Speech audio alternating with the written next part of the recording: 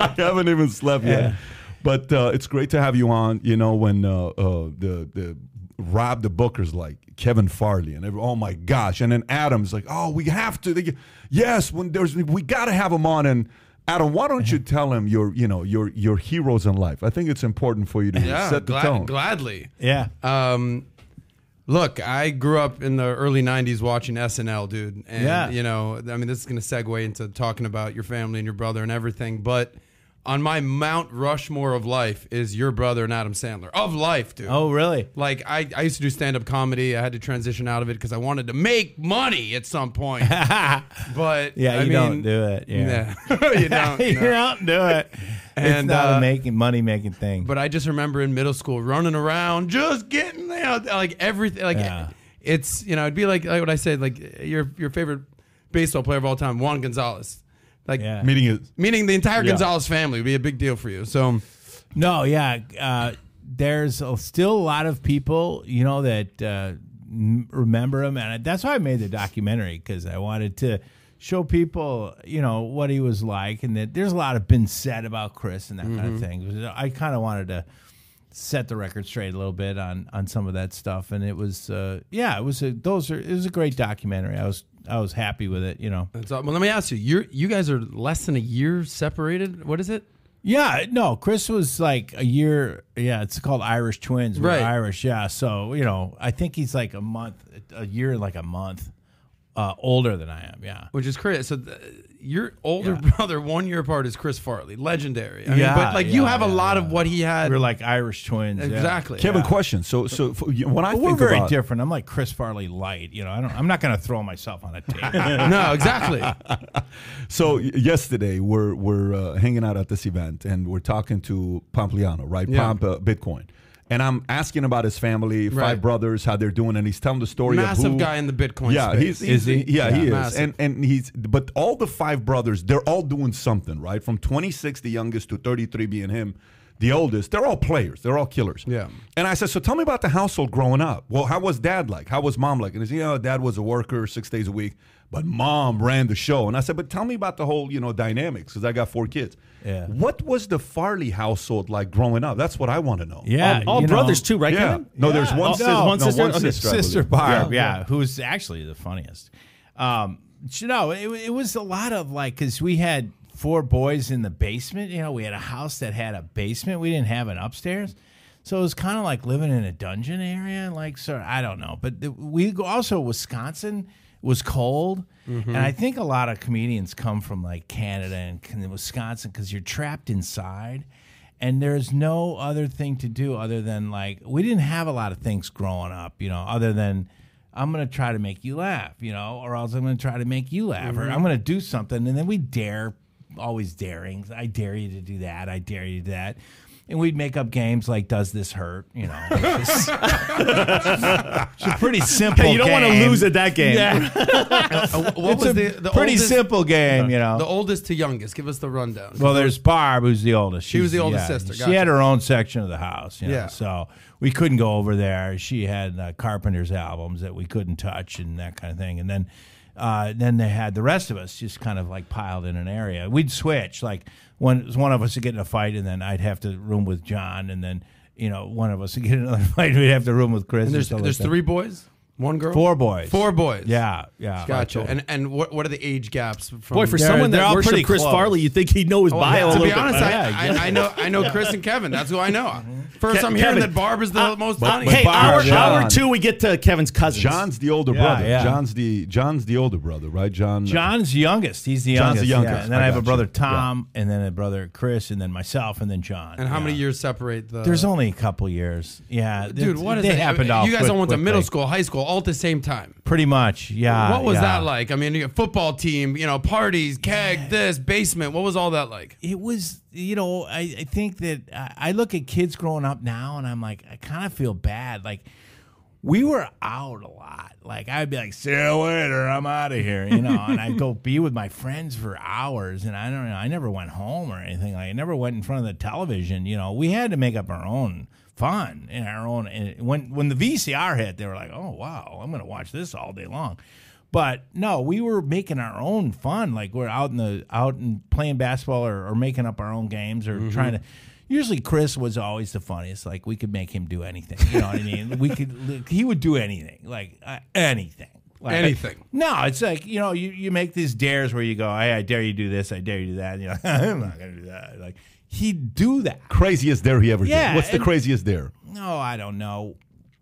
The simple one was running around the block naked, which is That's just easy. How could that ever He not goes be to funny? school. That's pretty simple. I mean, but it takes it's not a very nobody came up with the idea, like really thought about the idea. In Wisconsin. But it was the most dangerous thing. Yeah, because you're ultimately going to get a call from the neighbor going, hey, I just saw you. Chris is running around naked again. But think about it. If you're an expert at physical comedy, which he was, Yeah. I mean, that had to be the funniest sight. And you couldn't get mad, right? I You mean, just it's see just Chris hilarious. Farley running down, doing a whole mile around and then he had to complete the thing though. You can't back out of the dare. Yeah, When nobody we likes a made these quitter. dares, when we made these dares, you had to complete the dare. Now, were you the one? You couldn't back out. Were you the basically. one mostly daring him to do the thing, or Yes. like what was your? I wasn't. What was your involved with involvement? this. In all I this? was a chicken. I would make the game up. Yeah. I would help make the game, but I'd never do the thing. He was always doing those. You're the things. producer, and he's yeah. doing more of the time. I would get the credit, and I would laugh.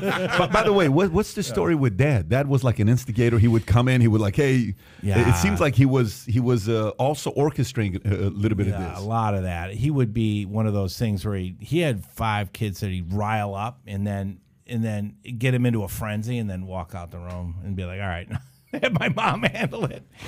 But he was an asphalt salesman, so he sold asphalt for a living. And, if you ever see an asphalt crew that's like 120 degrees out on the road, and then we would sell the oil for the asphalt. And so, it was tough. And if we didn't do good at school, he'd be like, I'll get you on the asphalt crew if you like.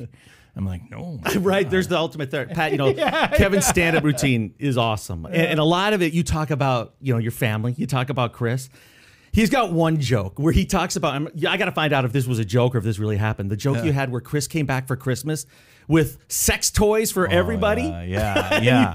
He thought it'd be really funny, and he's like, this is going to be funny. I'm going to give everybody a sex toy. And I go, yeah, it's not going to be funny. You're going to ruin Christmas. And he bought too many of them. Yeah, 100, you said. He bought 100 sex toys back. And so after you opened up the first one, you're like, okay, I got a sex toy.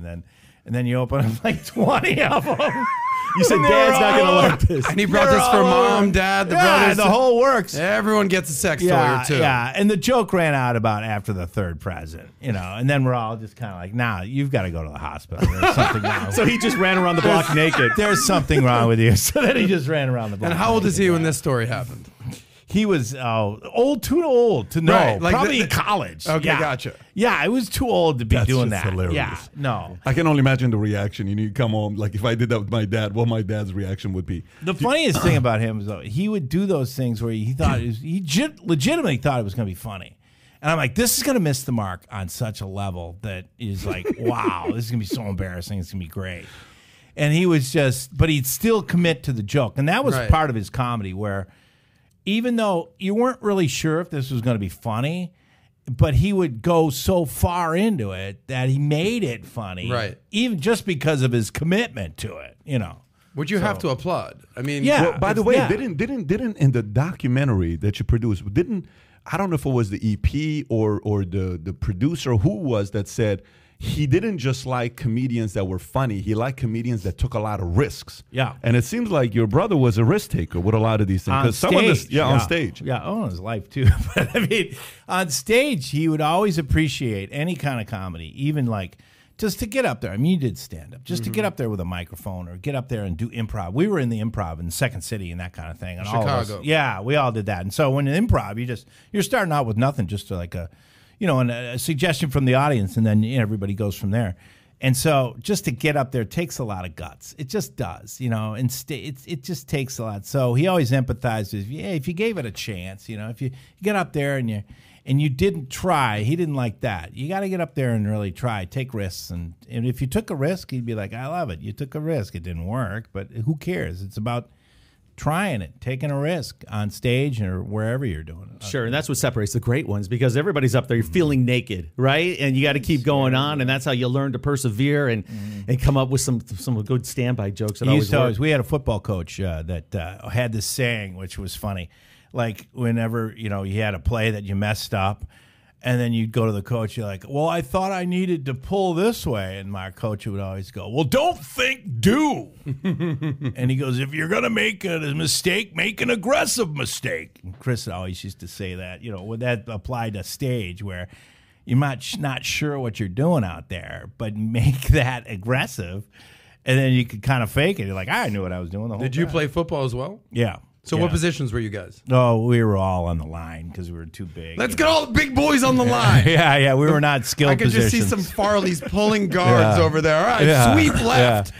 No, Farley's going we left. were all on the line. Yeah, we were all on the line. There was no skilled positions. What in was the that like in Farley high school? If you're, he's in 10th grade, you're in 9th grade or whatever, senior, junior, locker room, football, like boys being boys. What was that like? It was a competition to see who could be the funniest. To me, we valued funny guys. Yeah. And if you were a funny guy in our school or any of our friends or even our family, you rose to the top. If you could make everyone laugh, because that was to me, that was the goal, to be the 100%. Funny guy, the guy that was always making people laugh.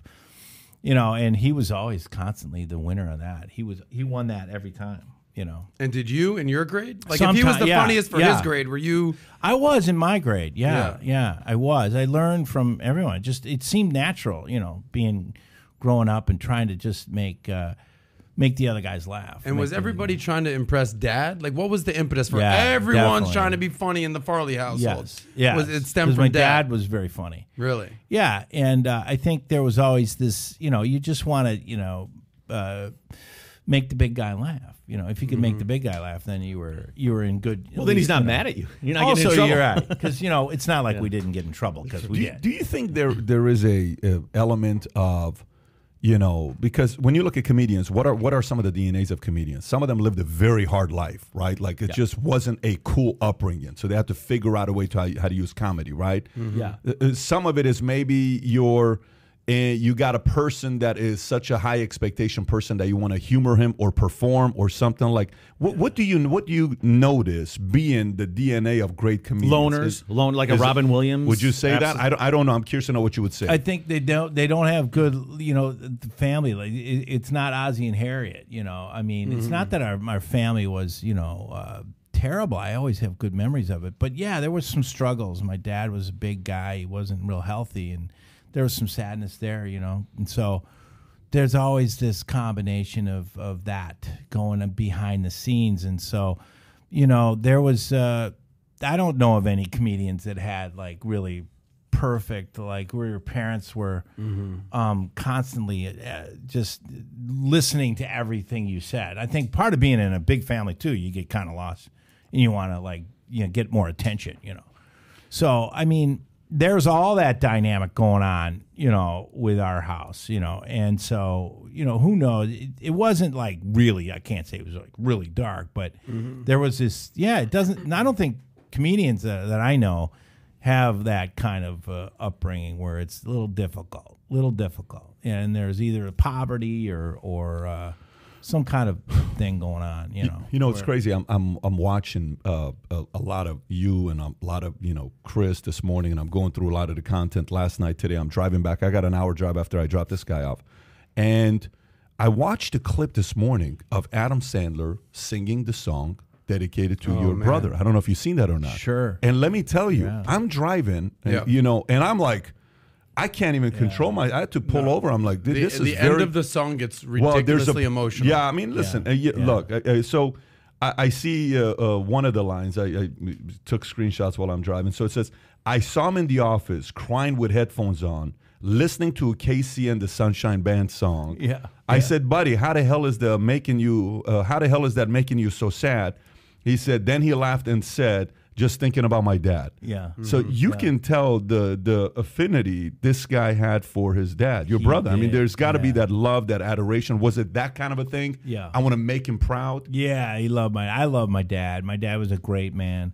but he had some troubles, and he was, and so I think Chris always wanted to make him feel better. He wasn't very healthy, and so he always wanted to make him laugh and that kind of thing. When somebody's chronically ill like that, it's tough to have that in your family, So he always wanted to make him feel better because he wasn't feeling good all the time, So, I think that's part of it, and I think Chris had a huge heart, he had a huge heart. He always felt for people, very empathetic, and that kind of thing. We used to go visit old people.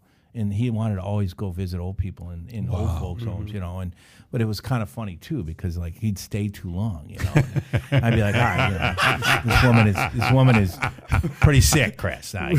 She doesn't have that long to live now. I'm not leaving. And the nurses staying with Barbara. The nurses to would the be end. like, don't yell and don't, be like, Chris would be like, hi, I'm Chris. An old age home. An old age home, and the lady be like, one lady was like, get out of here.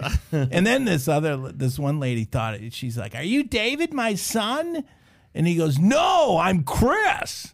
And she's like, David? And he goes, no, my name's Chris. And I'm like, this is confusing. Right. Let's get out of here. Just say you're David. So, Pat brings up the tribute that Adam Sandler sang.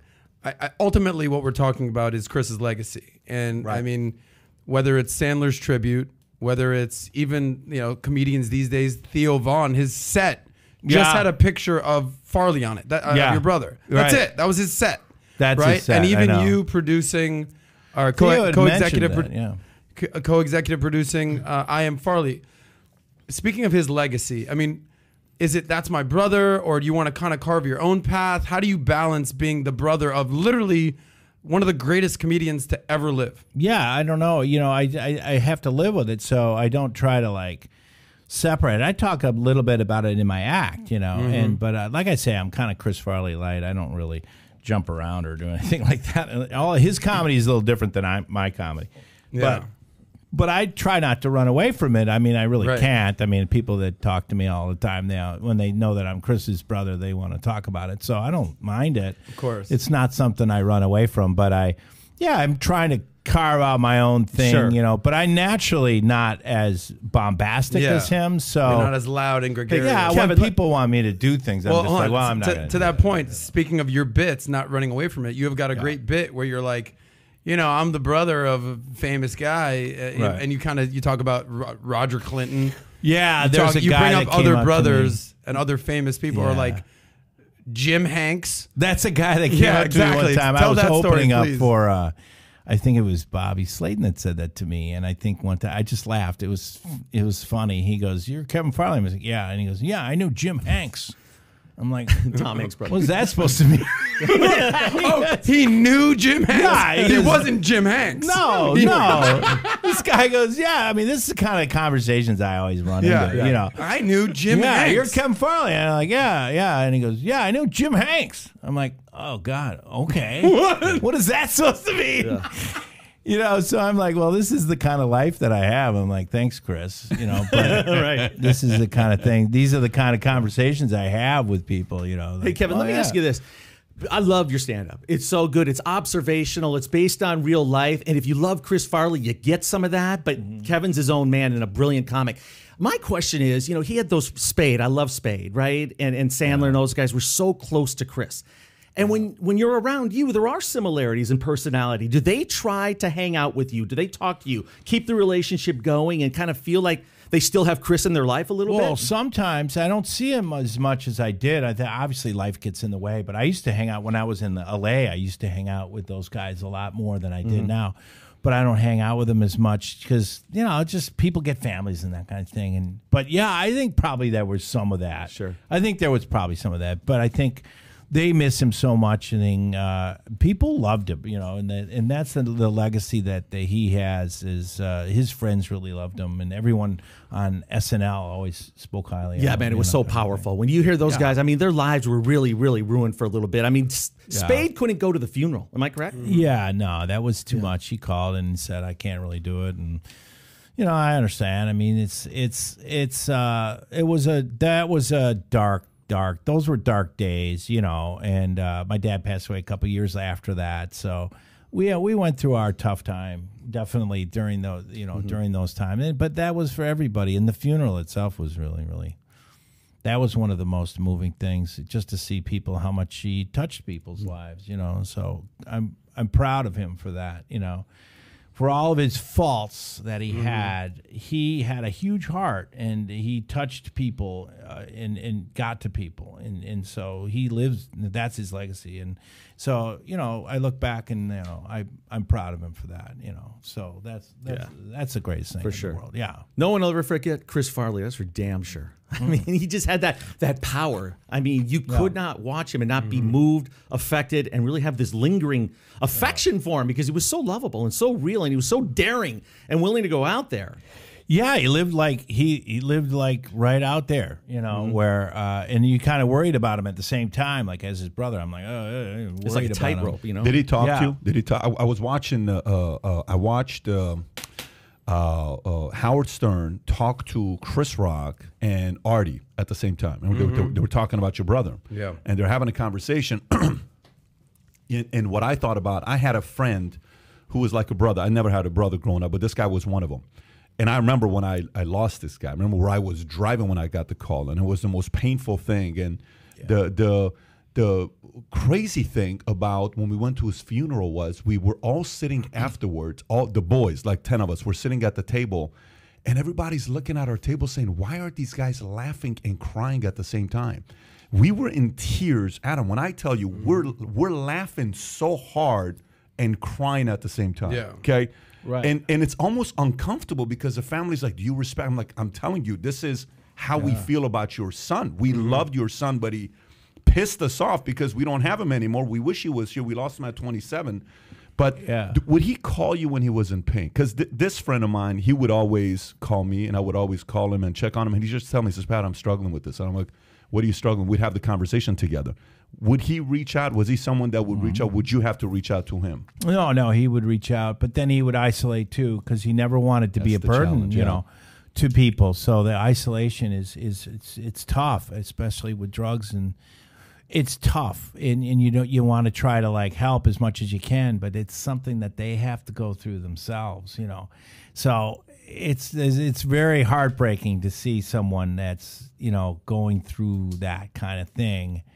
And, you know, you just don't know what to do. You don't know. It puts everybody in this kind of thing. Like, I wish we could just get him, you know, somehow help him out, you know, and that kind of thing. Well, this has been part of your life, man. So you've been, you've had every conversation, every question, every thought, everything that's gone through. It's been 25 years. 97, right? December 18th, I want to say. So That's it's been right. 24 and a half years, coming on 25 years. So you probably had every question that people ask. But I'm listening to Chris, what he's saying, and Chris Rock. He's telling Howard, the solution is stop hiring him. or to fire him. No, he says stop. And Chris's recommendation is the way you get these guys. He says, number one, he says a lot of the people who are in the industry, all they want to do is they want to heal them for a weekend to do the shoot and then go back and do your drugs, and we'll give you everything you want, but then let's put you through therapy again to clean you out. It says rather than permanently fix a person, stop hiring him, stop giving him money, stop, let him go broke so he doesn't have the money to buy the stuff.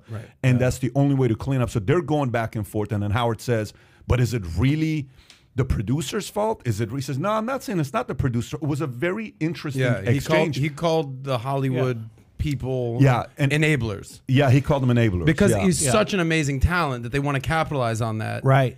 And they want him to be clean for the role, but then not interfere. And then Artie Lang, who also has some major I'm not sure if you have any relationship with Artie. Yeah, I know Artie. Yeah. And so it was a really a very interesting conversation. I listened to that same thing. It was Howard Stern and obviously Robin Quivers and Chris Rock and Artie all talking about your brother, but it was beyond just your brother. Right. It was people struggling. And they were directing it towards Artie, correct? Yeah, and they were directing They were it trying to towards find Artie. a solution of what to do with these amazingly talented people who are struggling with addiction. Yeah. So, I mean, this is right in your wheelhouse. I would say definitely you would have to put them in, depending on how severe. You know, it can get to be very severe, which it got to be with Chris. And I think the only solution when it gets that way, lock them in a room and they don't get out for a while. for a while. What's a while? Define a while. Year. Yeah. Possibly more. Possibly more. When it gets to be that acute, yeah, for sure. You seen the movie Walk the Line? You seen the movie Walk? Yeah. You remember that one scene? Have you seen Walk the Line? The story of Johnny Cash? Yeah, with Johnny Cash. Okay, of course. you know, Joaquin Phoenix, right? There's this one scene where June Carter, who is played by Reese Witherspoon, which she crushed it by. What a movie. That's a movie I watch with my kids, my boys, to teach them a lesson. But the one scene where he's in the bed and the guy that was selling him the stuff comes from the side, and you see the father-in-law come out with the shotgun saying, hey, get the hell out of here. Yeah. And you seen the struggle of Joaquin going through the withdrawal. Oh my God! And I saw my buddy go through it. We took him to Tarzana Rehabilitation Center. I don't know if you're familiar with Tarzana Rehabilitation Center. It's closer to Woodland Hills. We took him there. It was like $400 a day, and they had to be there for 14 days. And afterwards, he was good for 2 weeks. And his challenge was Vicodin. He couldn't drop the Vicodin. He'd take 50. He'd take 50 in a day. And in a day? In a day. Yeah, and they'll do anything to get it. I mean, they'll break into somebody's house and take it back. I remember me and a friend were at the place right across the street from Conrad's. I don't know what it was called. Shakey's or Shakers, whatever it's called, in Glendale, off of Brand or Central. So we go there, and I'm sitting with him. We came after a Bible study. I was trying to introduce him to a pastor to kind of see what direction we can do to heal this guy. Yeah. And he says, I forgot my jacket. I'm going to go get it from my Mustang. Yeah. And I told Armand, I said, Armand, I'm going to walk out. I don't think he's getting his jacket. So I walk out right behind him. He doesn't see me. I walk to the back, and he opens the trunk. He still doesn't see me because I'm hiding behind an SUV. I want to know what this guy's doing. He opens it up. I come right next to him. He opens the bottle. He drops. He's about to go like this. I hold his arm. I take the pills. I take the whole thing. I put it in my pocket. I've never in my life seen a man plead for anything the way he was pleading in that moment. Damn. Yeah. I've never seen him plead for it. And I'm watching him, and I'm seeing the pain this guy's going through. And I'm like, dude, I'm telling you, you're not going to get it from me. Yeah. He says, Pat, my body hurts. I'm telling you, you just give me 5. I'm like, I'm not giving it to you, bro. 3 o'clock in the morning, Armand comes out. He's crying for 2 hours. Yeah. Obviously, I didn't give it to him that night. I took it, I walked out, and I went and found out who was selling it to him. So I went and had a conversation with the guy that was selling it. It wasn't a conversation, but we had a situation with that guy. And a dentist was selling these Vicodins to him because it was like a way of, it was a dentist because he was making $5-10 a pill, whatever it was. Jeez. And there was so much connection. But, okay, we can get rid of the dentist. There's going to be another doctor that's going to prescribe illegally. We can get rid of the guy that was selling it to him and do whatever we want to him and eliminate him. There's going to be another guy that's going to eventually, as much as the survivor has the pain of what else could I have done, I think eventually it goes back to the individual. The individual has to be willing to go through it, and as much support and change you put. Yeah. Man, but you have to get them off. There's steps. You have to get them off, like, initially, like, which is, tough, the withdrawals and all that kind of stuff. Then there just has to be, and I'm going to say it, you have to turn to God. You have to make that part of it, because I think the human being can only go so far. And with anything, that goes with anything. When you're struggling with anything, we can only go so far. And if we don't reach out, it's not going to work. We're meant for that, I believe. It's crazy you say that. It's crazy you say that. We're at Bible study one night in Pasadena. Pazmaz, I don't know what the church was called. I want to hear your thoughts. And he's sitting there saying, when we're talking, he's praying. The pastor's praying over him for 30 minutes and he's fully in tears. This is a tough guy. This is the first guy in Wilson Junior High School I got into a fight. He's the first guy that ever punched me in the face. Like, he's not like a lightweight. We would fight, him and I, all the time. And we were best of buddies, right? And he had a challenge of trying to please his dad. Yeah. So the whole thing about pleasing, he's like, I don't think I'm ever going to please him. And it was a list of people that he was going through. And no matter how much we try to get him to go through that phase, always coming back and feeling guilty like he can't please folks. Yeah. Yeah. Well, but was Chris going through the God side? Was he going to church? Was he going through? We're Catholic, and I think that he had, I think there's a thing where he would go to church and he believed in Christ and he believed in that kind of thing. So, but there's an extra step where he just, for each person, I mean, there's a thing you can kind of like give it lip service and that kind of thing. Like I go to church and I don't know what's going on, but to really get in, to really give yourself to that is a different level. There's a different level there where you have to like really let a lot of stuff go. Mm-hmm. And that means 90% of show business and all that other stuff. You have to let a lot of stuff go, and just live and just be, and understand that none of this really matters. There's one other dynamic there too. Chris was in his early 30s, right? Mid 30s when it happened. 33. Guys at that age oftentimes are married, right? Or they have a girlfriend. You never think about it with Chris Farley. So he probably was on his own a lot. At home, traveling New York to Chicago. And sometimes if you have a strong female, a wife, a girlfriend, they can be there to monitor it and maybe, be there and maybe keep him from, some of these bad habits and whatnot. But he was living alone, right? When in Chicago? Yeah, and that's another thing I would say to anybody that's having trouble with drugs, find a girl that's good for you, not somebody that's going to be bad for you. But that's tricky with men anyway, to find the right woman that can really kind of be there for you and marry her and be faithful to her, and that'll get you through a lot too. Yeah, definitely. Do you know what's crazy about what you just said? So you're the age 33, right? You know who died at the age of 33? Christ, Alexander the Great, John Belushi, Nipsey Hussle. Yeah. The list, it's a very interesting, that 33 Chris is a very... definitely wasn't Christ. He might have been Belushi, but he wasn't Christ. He might have been Belushi. All these stories, what's been your experience with drugs, partying, alcohol? Listen, we're Irish Catholic. I mean, I have my struggles too, and so I do go to program and that kind of thing. I'm off of it, all of it now, but but to me, it's definitely therapy and God, and I'm Catholic and I go back to my faith and I try to make it a part of my life, not just like something that I talk about. I try to make it part of my life. It doesn't always, I'm still a flawed person, but I have to make that part of my life, or otherwise it doesn't work for me. Well, when you see, I mean, obviously we're approaching this endemic phase of what's been going on with COVID, but part of the fallout of everybody being trapped in their house for the last couple of years is a lot of people are utilizing drugs and alcohol more than ever. And, we're seeing a lot of overdoses. Yeah. So being that this is more pervasive than ever because of the pandemic, does it get you angrier than ever? Do you want to speak out more about it? Is it closer to home when you hear these stories? What's your thoughts on just everything that's happening? I think in general, there's this walking away from God. I think the whole country and the world we're walking away, and we're in a dangerous spot. I think that you can't do that. When the society goes away from God, then we're seeing it. We're seeing it. We go into materialism. I think we're, in my Catholic faith, we're fallen individuals from the start.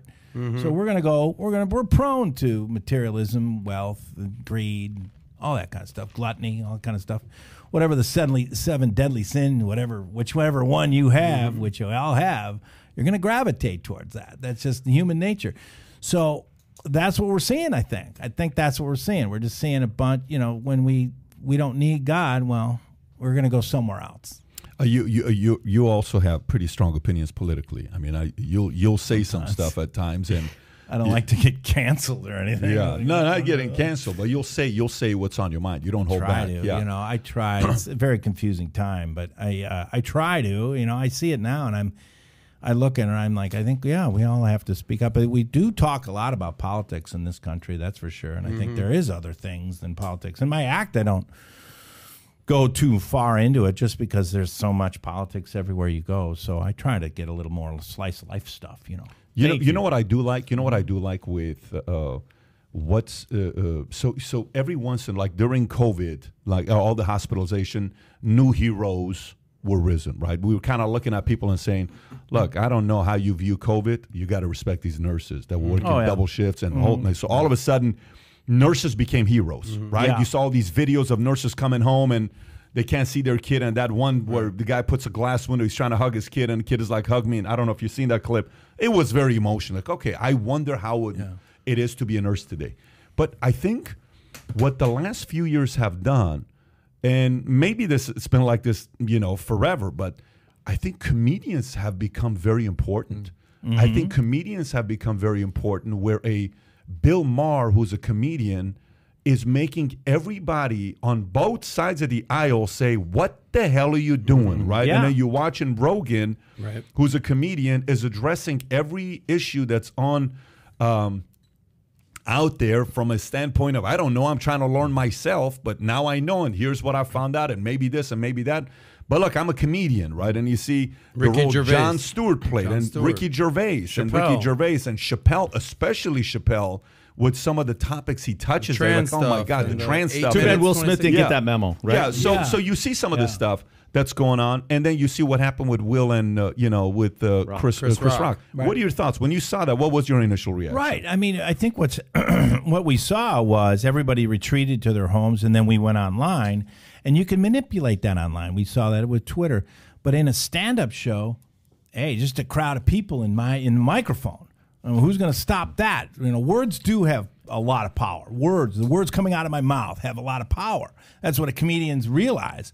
Like, I'm just speaking words. Well, words have a lot of power. So when you have just a basic thing of me talking to you, and you're not gonna censor this, you're not gonna censor that. So stand up becomes really powerful because I can talk to this crowd here, And I think when a comedian, we're just used to having that kind of power, and we're not used to being censored. Mm-hmm. Every comedian does not like that. We just that just grates on us, because that's our whole thing. We need to say our words, right? And so that is your toolbox. Words that are coming out of your mouth. Words that are coming out of your mouth, exactly. The ability to say whatever words I want to say. Mm-hmm. So, when obviously as a comedian, to see somebody come up on stage is terrifying to me. I mean, I've had a bottle thrown at me out of the blue, but that was terrifying enough. But there's like for every comedian that's ever had that, that's a frightening thing. Especially Will Smith, he's gigantic, coming at you like. I could see Chris's face. He's like, what's happening? He didn't move. He just stood there like almost face forward. Like, what is happening right now? No, it's surreal. I mean, surreal situation. I mean, everybody's talking. What I did like is the guy on SNL said the other day, he's like, it feels like we've been talking about it for 5 years. Mm-hmm. I know, right? Well, did you hear what Ricky? Yeah. So here's what Ricky Gervais said. I don't know if it was on The View a couple days ago. It was on The View, timeline was. And he said the following. He said, I would have, I'll just read the whole thing to you. So, he says, I'll get out of the way. I have not. I've gotten no Will Smith material. I trended when that happened, and I was not even here. What has it got to do with me? People were going what they have. Anyways, and then he finally says, well, nothing. As I would not have made a joke about his wife's hair. I would have made a joke about her boyfriend. Okay, is what she said. What Ricky said. So, and by the way, knowing Ricky, you think Ricky would have done that from stage? I actually believe he would have done it. Sure, I think he Look at his Golden Globes acts for sure. And by the way, here's what happened with a couple things. Will Smith's contract gets pulled from Academy Awards slap, the Daily Caller story.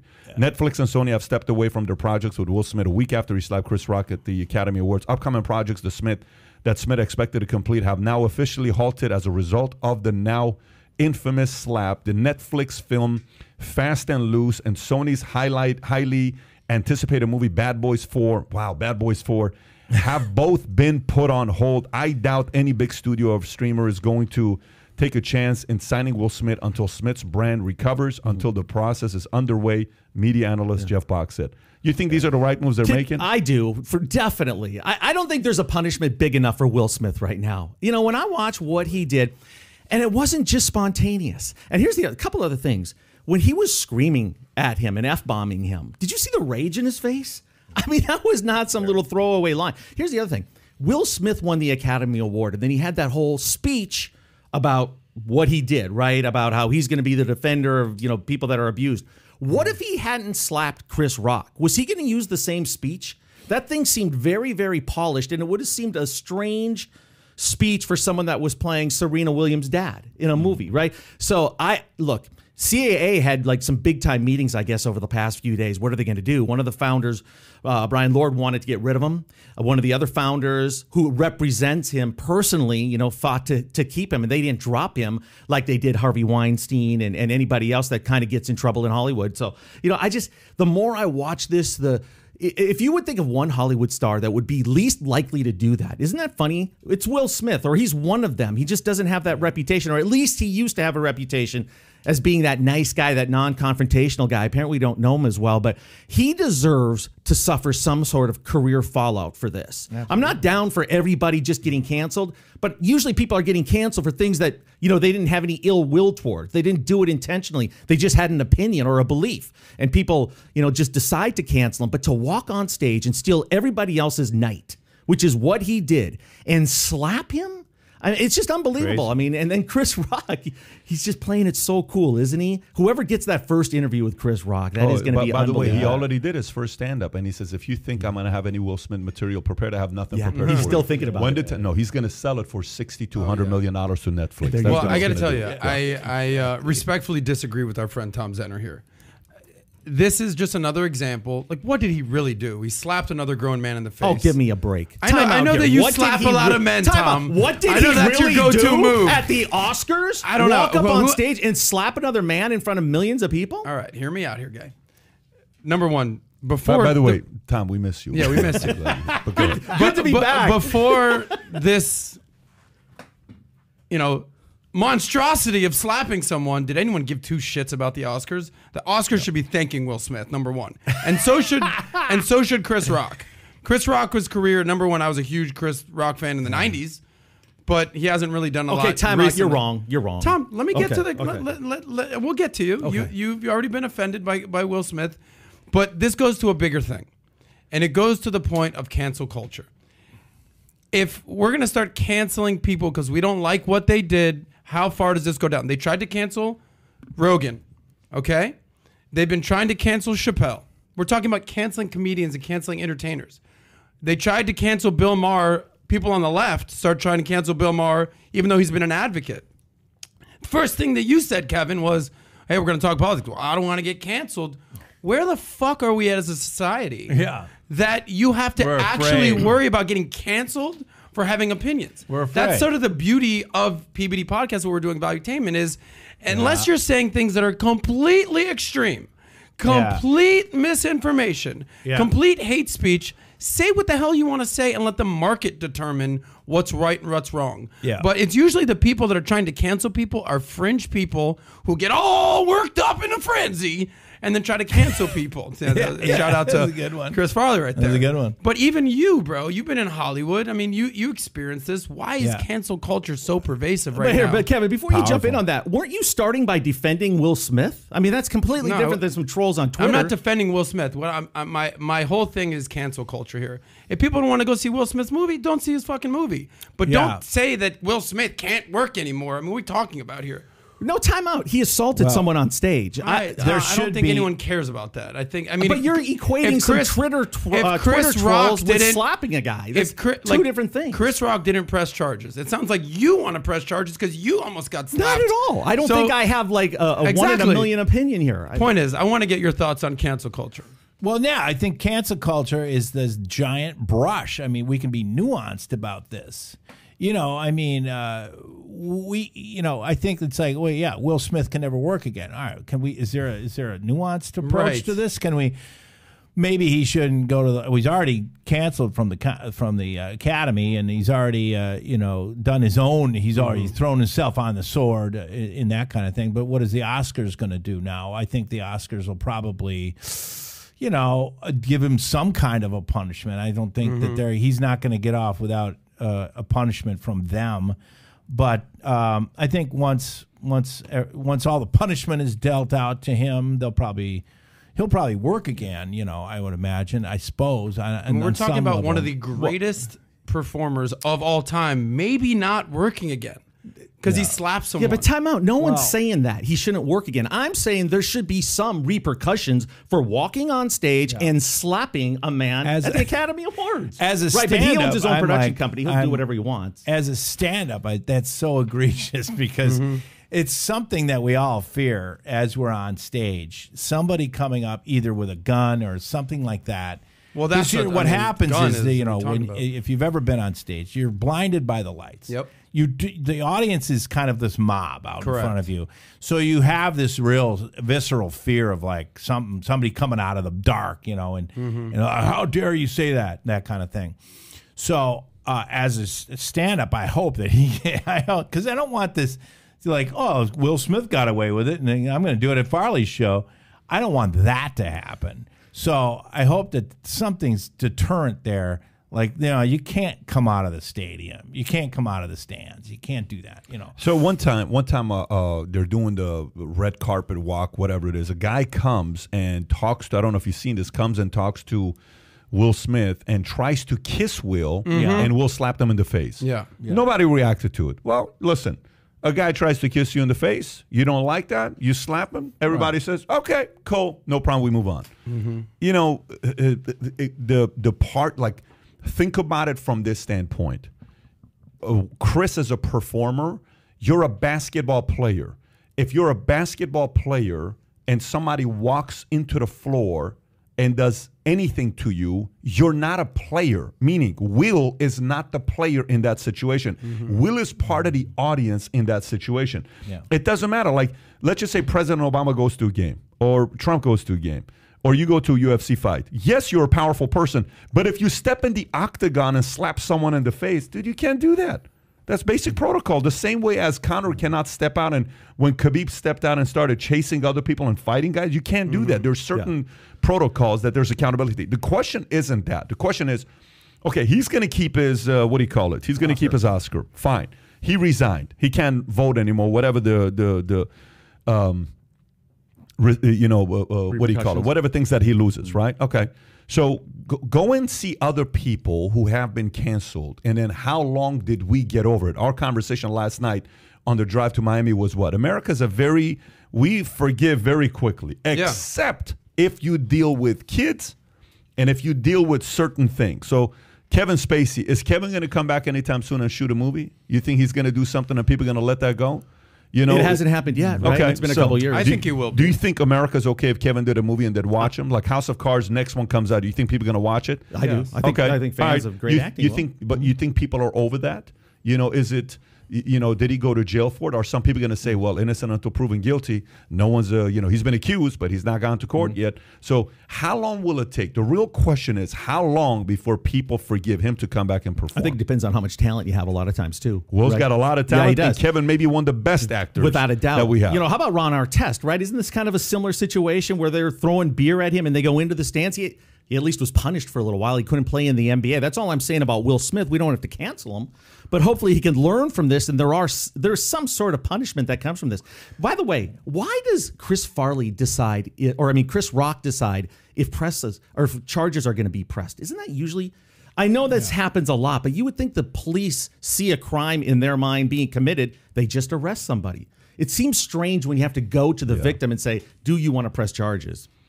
Also, yeah, I agree. I mean, it should be the cops probably do that. I mean, that's what happens in domestic batteries. I think that no matter if the wife sometimes says, no, don't touch him, I think the cops still arrest the guy. But I think that also this has to do with these sexual crimes. Like if you look at the three guys that are banned from the Oscars, Harvey Weinstein and Roman Polanski, and then who's the third guy? I don't know. Well, there's a guy needs to Giffen, but he's not yet. Right, but they're all sexual crimes. Yeah, I think so. That's something to do. I don't think we forgive the sexual stuff. I don't think we do. No, I don't think Harvey's ever going to be forgiven. That's why I'm saying Kevin is in the middle of maybe never being forgiven. Some people would say never, but Will, what he did, how long? 6 months? 12 months? I think by the summer he'll be fine. By the way, speaking of Yeah. sexual crimes, you see who's getting a lot of heat right now is Jim Carrey. You seen what happened with him? On CBS? When he he came out and he basically was like, if I was Chris Rock, $200 million loss. I would file this ridiculous lawsuit and basically defending Chris Rock, defending comedy.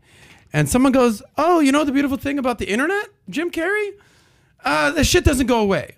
So fast forward or reverse to a clip of him after your brother passed away, arguably Jim Carrey took the mantle of the most outlandish, over-the-top comedian. I mean, fair point. Mm-hmm. He wins the award. I think it was Comedian of the Year, whatever it was, MTV Award. Yeah. And the presenter of the award was none other than Clueless star Alicia Silverstone. Oh, yeah. Silverstein. Yeah, Silverstein. He wins the award, and please give it up for Jim Carrey. Comes on stage, grabs her, 2 hands in the face, boom, lays a huge kiss right on her face, and holds, right? Yeah. Good 5-second kiss. Right. She's shocked. Yeah. The whole crowd is in an uproar. Keep in mind, he is the performer of performers of that time. This is probably 2000-ish. I don't know if you want to pull this up. But now basically, you know, people are like, "Oh, Jim Carrey, you have an opinion? Well, let's roll the clip." Boom. I didn't know that. And now he's kind of catching backlash. Can't play. So it's almost like you can show if the you picture. speak out and have an opinion, they're going to they're going to double back to something you did 20 years ago. Sure. And they're going to try to cancel you now, Jim Carrey. So it's a very thin line that you have to balance now. It is. Yeah, it is. What does that tell you, though? What does that tell you? It's that 20 tells you, you know, before you're going to judge, just kick back a little bit. And, you know, if you've walked on water, go ahead and judge all you want. Correct. If you haven't, you know. So, I think America's very forgiving. I think America moves on from certain things, this being one of them. It's just a matter of how long. I don't know if it's going to be a 6-month, 12-month, 24 months. Bill Maher said the following. Bill Maher said, criticizing for telling Jada Pinkett Smith to put a wig on it, right, after the Oscar slap. Yeah. He says, alopecia, it's not leukemia, okay?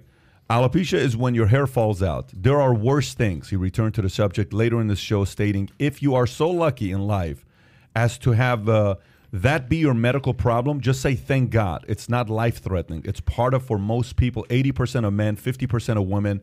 It's part of aging, Mark continued. Aging is, trust me, I know, it's the degeneration of the flesh. It happens to all of us. And, you know, just put a effing wig on like everybody else at the Oscars if it bothers you so much. The TV host has been heavily criticized for his comments, which have branded hateful. Okay, what Bill Maher says. He knew he was going to get heat when he wrote those lines. When he knew he was going to say those are just going to attract heat. But he doesn't care, I don't think. No, he doesn't care. I think this speaks to a lot of... you know, when they have an open marriage, I guess, you know, and so they made a joke earlier in the show about them having an open marriage and that kind of thing. So, you know, I don't know. It's one of those things where, and she went on, you know, I think they're under a lot of stress that they seem to be under, Jada and Will. It seemed, I hope maybe he gets some help. I think he is getting some help, isn't he, or anything? Or I don't know if he is. Or well, they said it's healing season is what Jada put out. It's healing, which I don't know what Pat healing thinks season that is. they should get a divorce. Yeah. I'm convinced they should get a divorce. Yeah. I'm convinced. Yeah. Don't be surprised if in the next 6, 12, 24 months you get a tweet or an Instagram post from both of them saying, we have decided to go our own separate ways after being together for 25 years. We love each other, but here's what we're doing. This is the love of my life, but you know, we've whatever. You'll see something like a Bezos script coming out. Kevin, let me ask you while we're on this topic. And Tom lives in L.A. and Pat's from there, so he probably has a strong opinion. You moved out of L.A. 5 years ago. Yeah, but I mean, you're Farley. You're a Farley. You've got inroads with Hollywood. You know all the Hollywood stars. Yeah. You know, we're talking about the Oscars, the night of the year for Hollywood. I guess what's your take on the wokeness in Hollywood? I don't want you to get canceled here, Kevin. But what's your take on just what's happening and how left they've gone and how you have to worry about what you're saying? And I mean, you got the hell out of there, not for political reasons. I don't know, but just your take on Hollywood these days. I know that I wasn't, I'm not crushing in Hollywood. I don't have anything going on. You're not competing with Brad Pitt for the role of Troy anymore? No. All right. I'll get my Hawaii 5-0s every once in a while, or, I'll do an episode, Curb. once in a while. Yeah, Curb. Those guys were great. But no, I'm not, so I decided let's do some stand-up. I focus on my stand-up and let's, I get the role whenever I can get the role. Because, it got to be weird with a lot of their politics in Hollywood. You know, it just got to be a little scary. You know, with this cancel thing going on, and it's such a, like, if you think even a little differently, you know, then you're not in the club. And it is a club. I mean, Hollywood is very much of a country club. And who's running the club? Is it the billionaires? Is it the studios? Is it the producers? The rich people, the studios, the people with all the money, you know. And it's falling apart, though. The money and the control, and it is a club that you are either in or you're not. Yeah. I mean, it's like a country club. I mean, we don't want this guy in. I mean, do we want this guy in? We don't want this guy in. And it's kind of it's like high school. It's very much gossipy. There's a lot of gossip. You know, I don't know. Gossip is so corrosive. You know, I don't like to, even when I feel like gossiping, I don't like to gossip about things. And the whole town is a gossip mill, you know. And so that's a corrosive thing on your soul. So that's why people go, oh, God, this town is so gross, you know, because everybody's just talking about it. What's your take on that, Zenner? You live there. Yeah, Hollywood, Pat, you made a little comment there, but Hollywood just feels different. LA feels different. It's not as glamorous. I think the glamour's gone. I mean, that's the sad thing for me. You drive down Sunset Boulevard or you drive through Beverly Hills. It's still great. Believe me, it's not that bad. I mean, and now that the pandemic is pretty much over, restaurants are full. There is a buzz. There's an energy.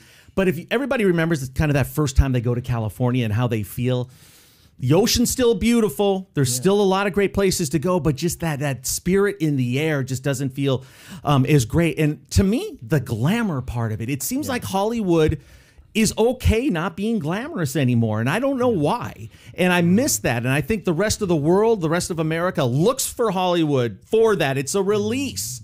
And they're so obsessed about bringing up all these things that people already have to deal with in their life, and they're getting bombarded with it every single way they turn. And Hollywood should be something else, a diversion, and they've gotten away from that, and it's unfortunate. Plus, the whole business is changing. Streamers are taking over. We saw that during the Oscars. Now, that's good because there's so many more places to make content. And if you've got product and if you have something you want to pitch, you've got 15 to 100 places you can take it. If you're an actor, you can stay busy. So it's still great.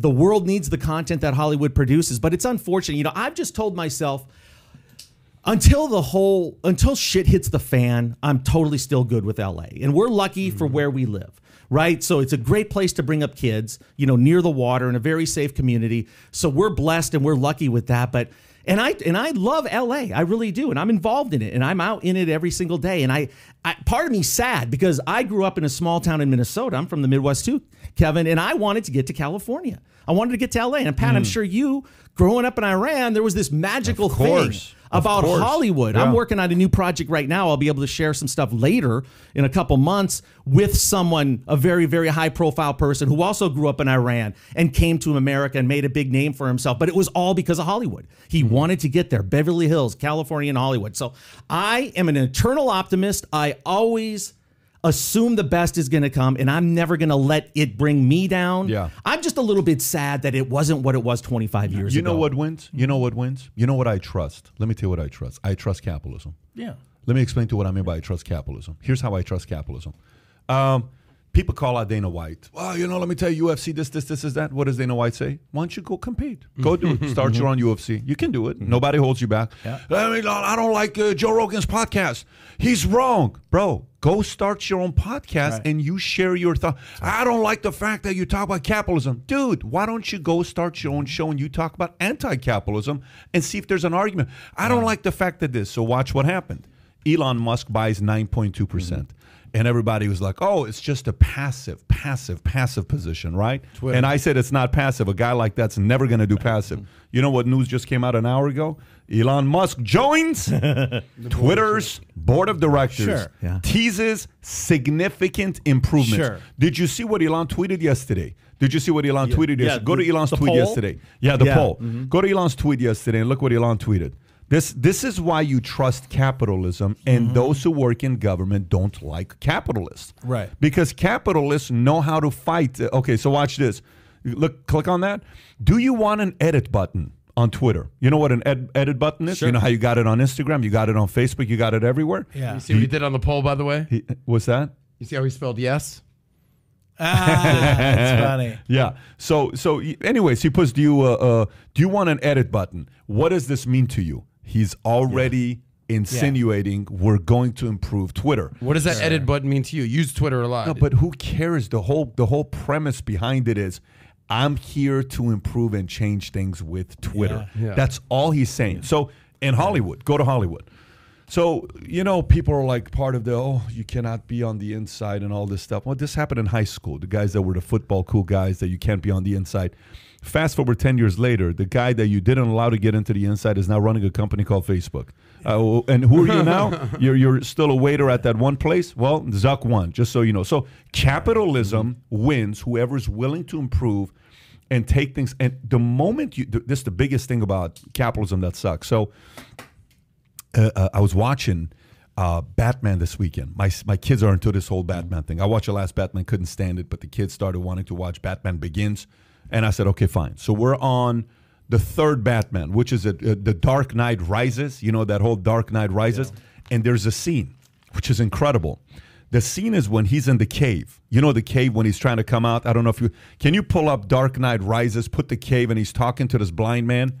Have you seen when he's talking to this blind man? This scene, folks, this scene is a Dark Knight Rises. It's going to give you the chills here. So a blind man. I'm going to read to you what he says, okay? So he's in there. He's trying to climb out of this cliff, this, this cave. He can't get out, okay? Every time he tries to get out, he can't get out.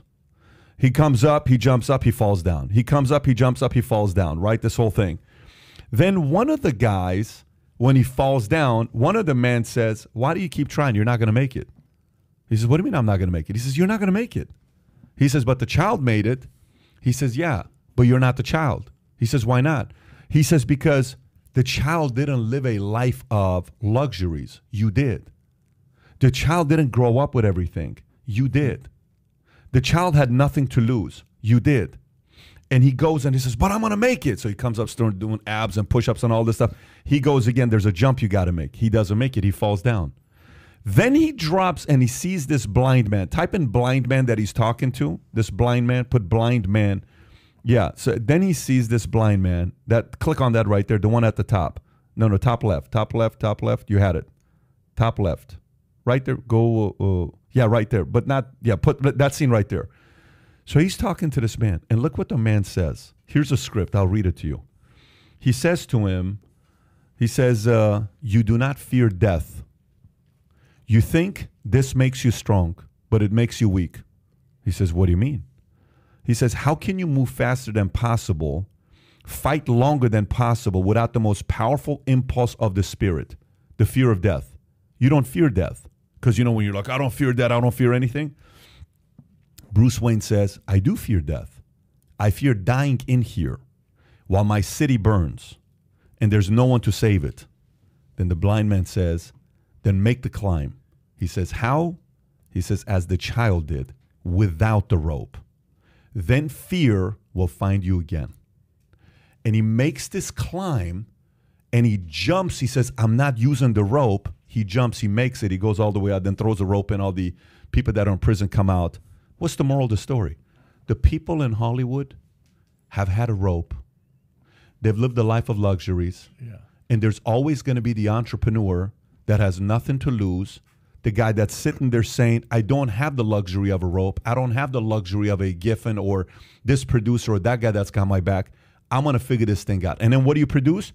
You produce a Netflix. Then when you produce a Netflix, who Blockbuster didn't want to buy for $50 million, what does Netflix do?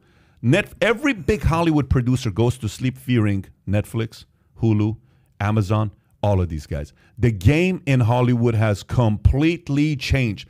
A guy like me can say, Kevin, why don't we make a movie? How much of a budget do we need? He says $2 million. We make a movie. We go out there and put it out there independently, not needing these big guys, and that thing can do $200 million. That's right. Elon Musk can go buy a Twitter and say, I'm sorry, guys. You guys are bullying and silencing and censorship. No problem. I'm going to buy your company. Right. That's why you got to trust capitalism. And that's why I think Hollywood's not in the same place, because they can't play those power plays they once could play due to capitalism. That's true. And that is always going to be true. I mean, if you look at like Atlanta, started the studios of Atlanta, Vancouver, and all these places, if you open up the tax base, you can get a lot of studios and make a Hollywood in Atlanta. this is capitalism. This is why this country is the best country on the planet, because we allow that stuff. And yeah, Twitter obviously is going to change overnight by a guy who was a billionaire, and he wants to change it. Okay, well, he's going to change it. And that's what happens. And that is the beauty of being in this country. And obviously the trajectory of all companies, they get fat and people get fat and they start making mistakes. That's what happens. One thing to watch. I make this prediction, and it's going to happen. Guarantee. Because you've never been wrong, Tom. Guarantee. But go ahead, buddy. No, but watch the headlines. The headlines on Elon Musk going forward. Everything's going to be negative. They are going to be ripping him in Main Street media. They're going to find flaws in him. I saw one the other day. Here is the headline: Elon Musk wants to kill baby seals or something. Sure, they'll go after him. I saw it on Insider. I mean, so now that he's on the inside and he's going to be on the board of directors with Twitter, they're going to go after him personally. You're going to see a ton of negativity. What do you think? Do you think there's a possibility, he gets comfortable in the board of directors here in the next few months, maybe buys more stock because he's not done, right? He's going to buy more.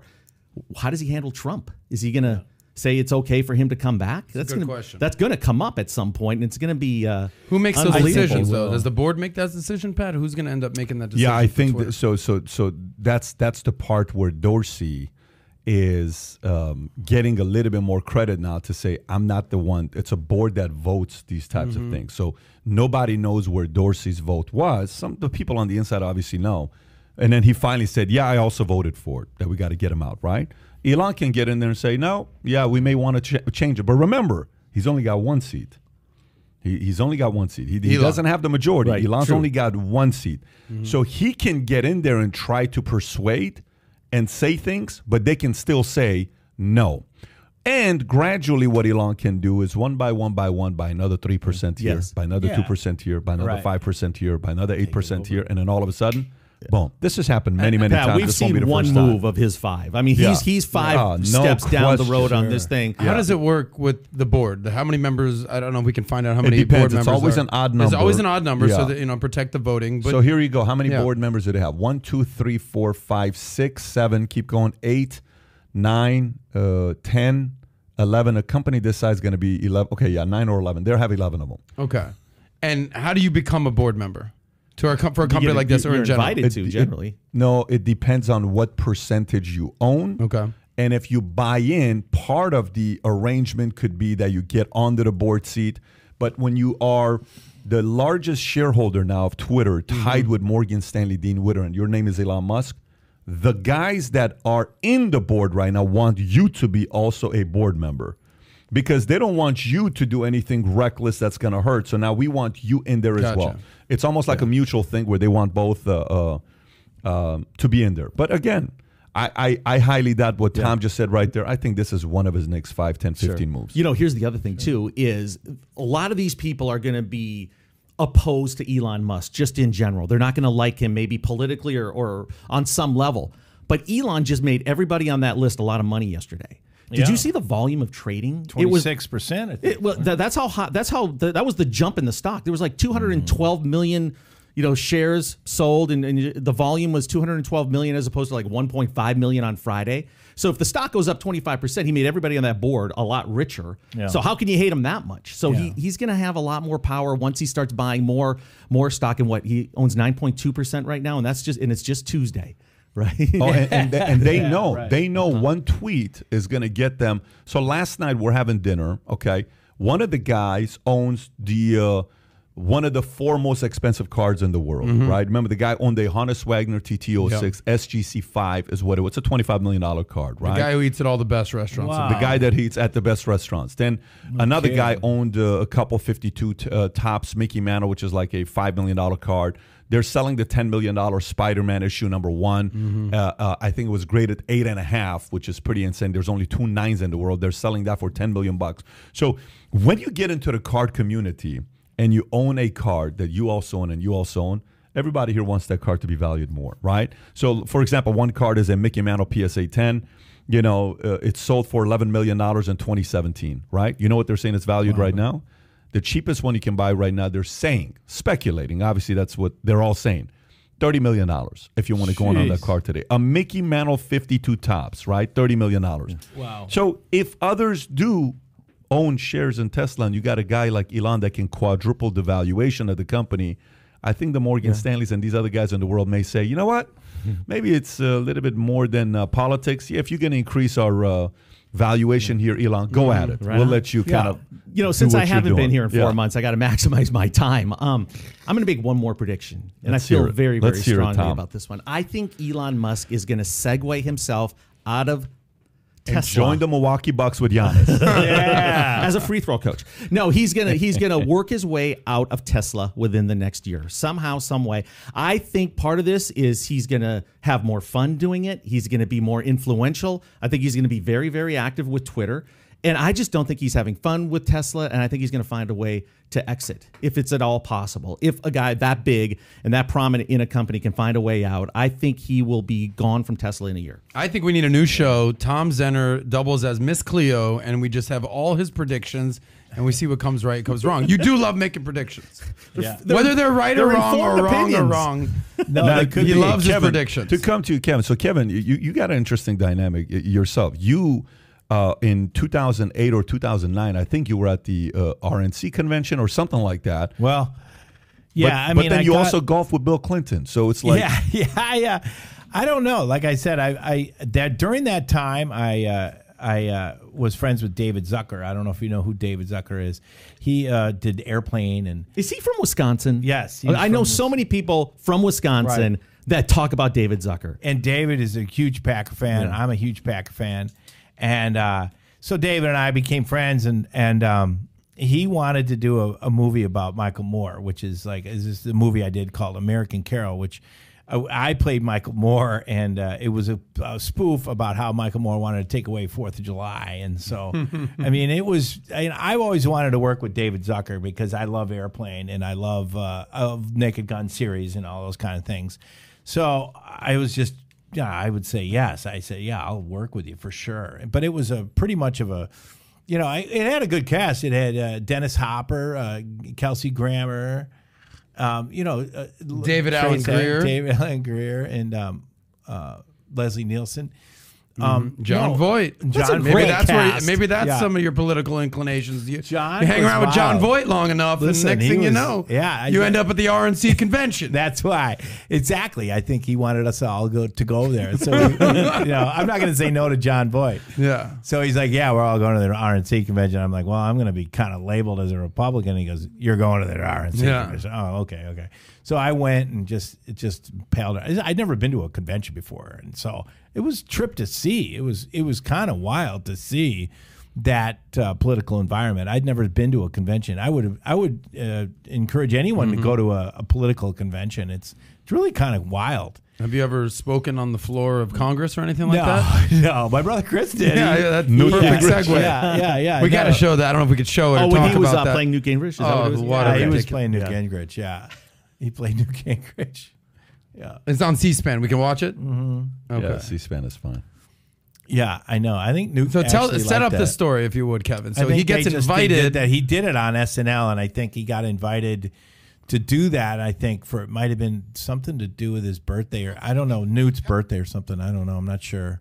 Maybe it not. By the way, Newt's sitting right there. Right there. It's No, he liked it. Different Yeah. era, man. Yeah, the he house thought it was had a funny. sense of humor back then, right? Yeah, exactly. We're a little more. Would or never less- happen right now. It wouldn't. People It would wouldn't. walk out. They're offended. They would. Yeah.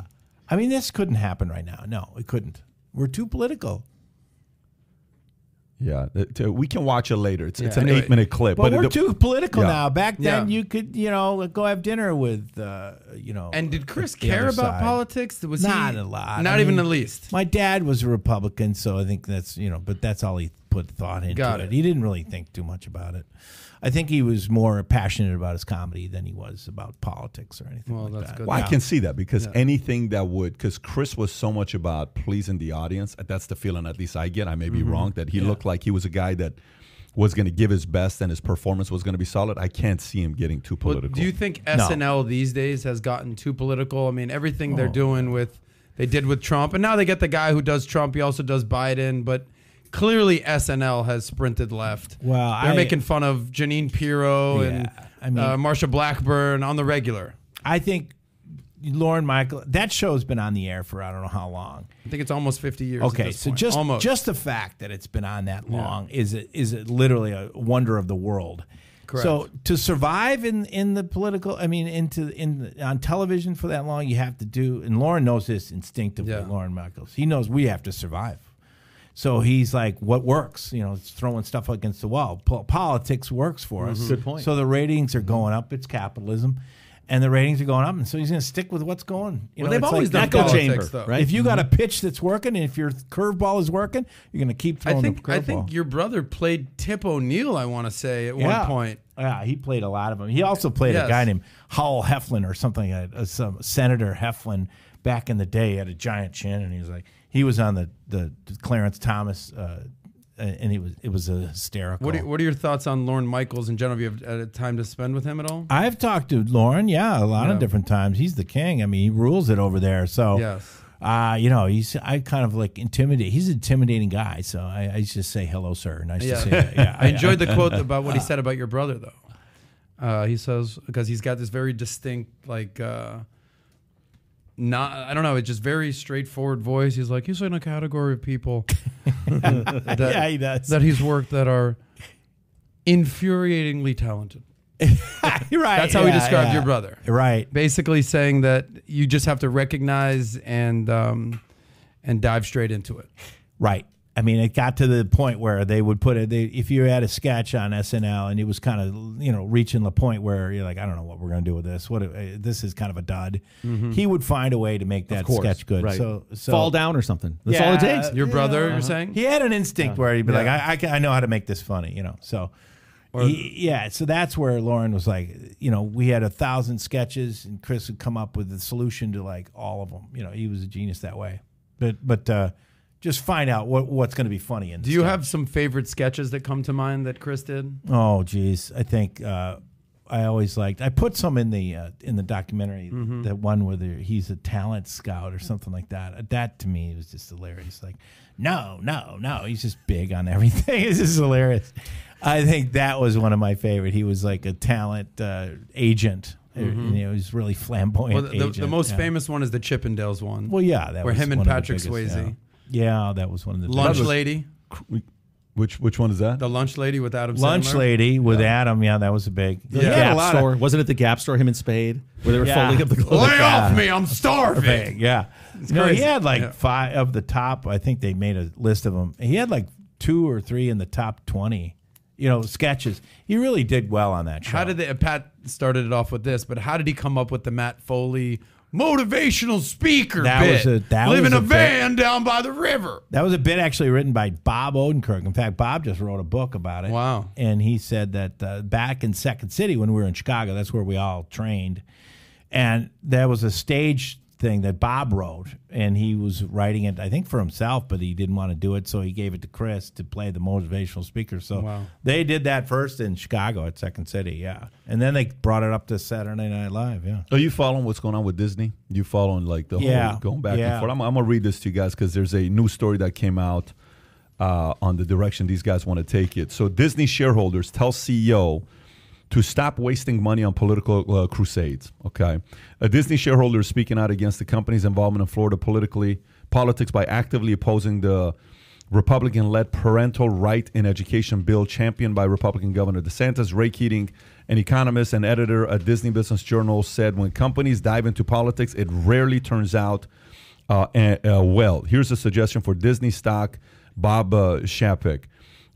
Get back to business, that is excellence in storytelling, and stop wasting shareholders' money on political crusades that have nothing to do with Disney's business. We all have the right to have our voices heard on issues, but not on the shareholders' dime, Keating said. Interesting. Yeah, very Pretty interesting. powerful statement. What do you think about what Keating said? You're used to strength coming from Disney for so long, 40-some years. Yeah. They had 2 CEOs, right? Including one of the greatest, Bob Iger, who just retired. I think Chapek is coming across as very weak in this whole situation. When you want to come across as strong, he's only been in there for a little bit over a year. It always befuddles me because why a company would want to be so politically active, I just don't get it. I keep saying to myself, there are other people who have different political beliefs that like to go to Disneyland and like to go to Disney World. And what happens when they do start boycotting or not downloading the app anymore, right? Because it's all about streaming for Disney, and Chapek comes from the parks business. And I think that's where you could see the biggest drop. When you come back and you realize the prices that are involved in going to Disneyland or Disney World for the day. And then to think that, okay, if I think differently than how they project their beliefs, am I going to be welcome there? Am I going to have a good time? So is it worth it to invest a full day in it? I just think the numbers are going to come back. I think this board member nailed it. I think he's speaking for a lot of people, and it's not just Disney. I think there's a lot of companies that are going to be having these same conversations, because once the probably the quiet majority starts speaking a little bit more, they're going to get attention of these CEOs and the board of directors, because how long can you take it? You just cannot continue to take it like this. So, yeah, Chapek, when he came out, I didn't do enough for you. I just thought that was weak talk from a CEO, didn't you? I mean, the memo that he sent out to his employees, it seemed like the only thing he cared about was his employees' feelings. And maybe I'm old school, but when you work for a company, I think there should be part of you that is appreciative for the job. You do your best, and you don't have to let everybody know all day long how you stand politically. Mm-hmm. So I judged him by what he released in that statement, and I think he's going to have a challenge. I really do. I also think Disney's in a very tough position, because if there's one company that is kind of in the middle of all the drama that's happening in the United States right now, it's Disney. Think about it. I mean, how many of their employees are LGBTQ? They just had a major walkout. Right, you're there supposed to be entertaining families. You have ESPN, right? All that that's in addition to you have amusement parks, so you're dealing with masks, no masks. Pat did a whole segment about the difference between Disneyland in LA versus Disney World here in Florida and Orlando. Right, you're dealing with kids, so you're dealing with, especially with LGBT, the Don't Say Gay bill, over that critical race theory being taught in school. It's sort of like a bellwether of what's going on in society. And now you have the Daily Wire, what is that, Ben Shapiro's organization, that's coming out, and they basically said they're going to pump in, I don't know how much, millions of dollars to creating more conservative type content. So Disney's in a very tough place. Like whatever direction they're going to go, they're going to piss somebody off. And if there's a company that doesn't want to piss people off, it's the company that stands for family values and entertainment, and there's just a slippery slope. And to Tom Zinner's point, just get back to business. Have you ever read any biography on Walt Disney? Which I've read a few of them. What a man! What a great guy! I mean, he had his faults, obviously, but when he started that company, it was pretty simple. Like it was a simple thing. He wanted to entertain families, and the most magical place on earth. Yeah, and it was pretty simple. Mm-hmm. I mean, now they've been pretty complicated. Yeah. It's a giant. Now, obviously, this is the trajectory of what companies and corporations do. Obviously, you always want growth. You always want more money. And that kind of, maybe that's the reason why these companies, Twitter and everything else you see, and like capitalism, some drop off is going to happen, and then there'll be another version of it or something like that. But there's always this trajectory of and I see Disney going that way too. It's like, this is what would Walt say? I always say, what would he say? He was a savvy dude, though. There's a story that came out. I saw it a couple of weeks ago, or maybe over the weekend. But watch this one. What's going on in Orlando? So when they built Disney World, Walt Disney lobbied the government in Florida to basically circumvent the county, Orange County, and be able to build as much as they want. When they want to build a glass tower that's 25 stories tall, they don't need county approval, right? So I think they pay for their own management of the streets, waste management, all this thing. So it's almost like their own ecosystem. Mm-hmm. But Republicans in Florida are starting to look at that and say, you have one hell of a tax break here. Yeah. You have an incredible advantage that we're going to examine right now that has flown under the radar screen for about 50 years. Yeah. And there are going to be ways politically for a little payback here. It's ironic that the Republicans of Florida want to regulate Disney. I don't know. Well, let me say this part to you. So this is where it makes me think, and I'm going to push back with you guys and see what angle you take with this. I'm actually curious to know how you process this. We talked about Nike when Nike decided to side with Kaepernick after the whole thing with kneeling. And it was, oh my God, Nike stock's going to drop. Nike stock's going to drop. They're going to, this is horrible. I will never buy another Nike. Boom! They made $4 billion like the next 2 to 4 weeks, whatever it was. They embraced Kaepernick. And they're sitting there like, no, this is what we're doing. So no, we don't care if you're going to be offended or not. We think we're doing the right thing.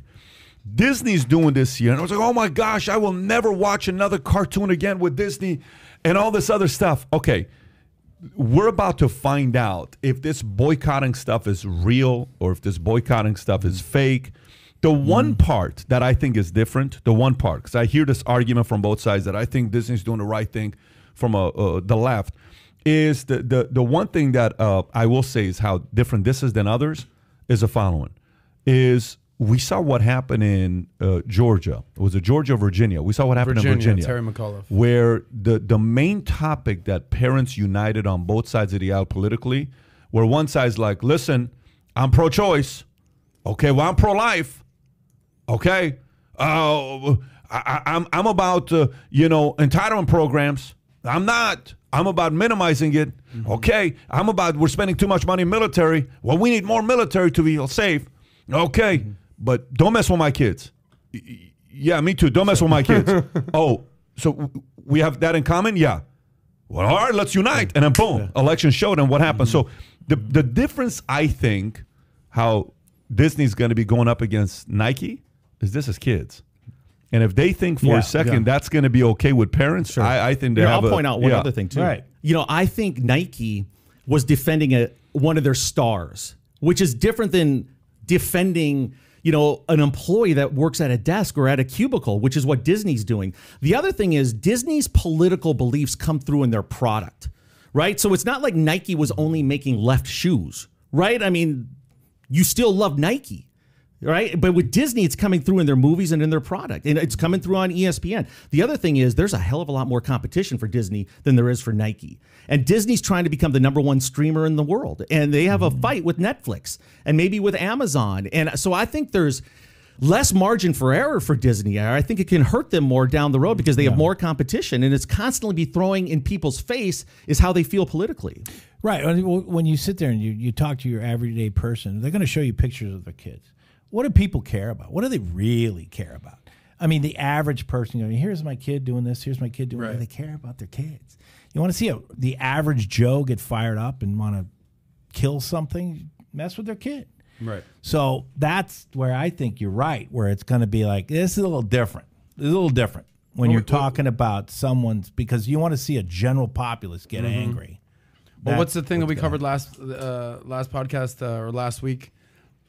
With Jank, I believe that they're going to stop referring to kids as boys and girls, and now Disney dreamers and wishers or something like that. Yeah. So when what percentage of society doesn't want to be identified as, hey, good morning, boys and girls, ladies and gentlemen? No, nobody has an issue with that. But now you're canceling the word boys and girls.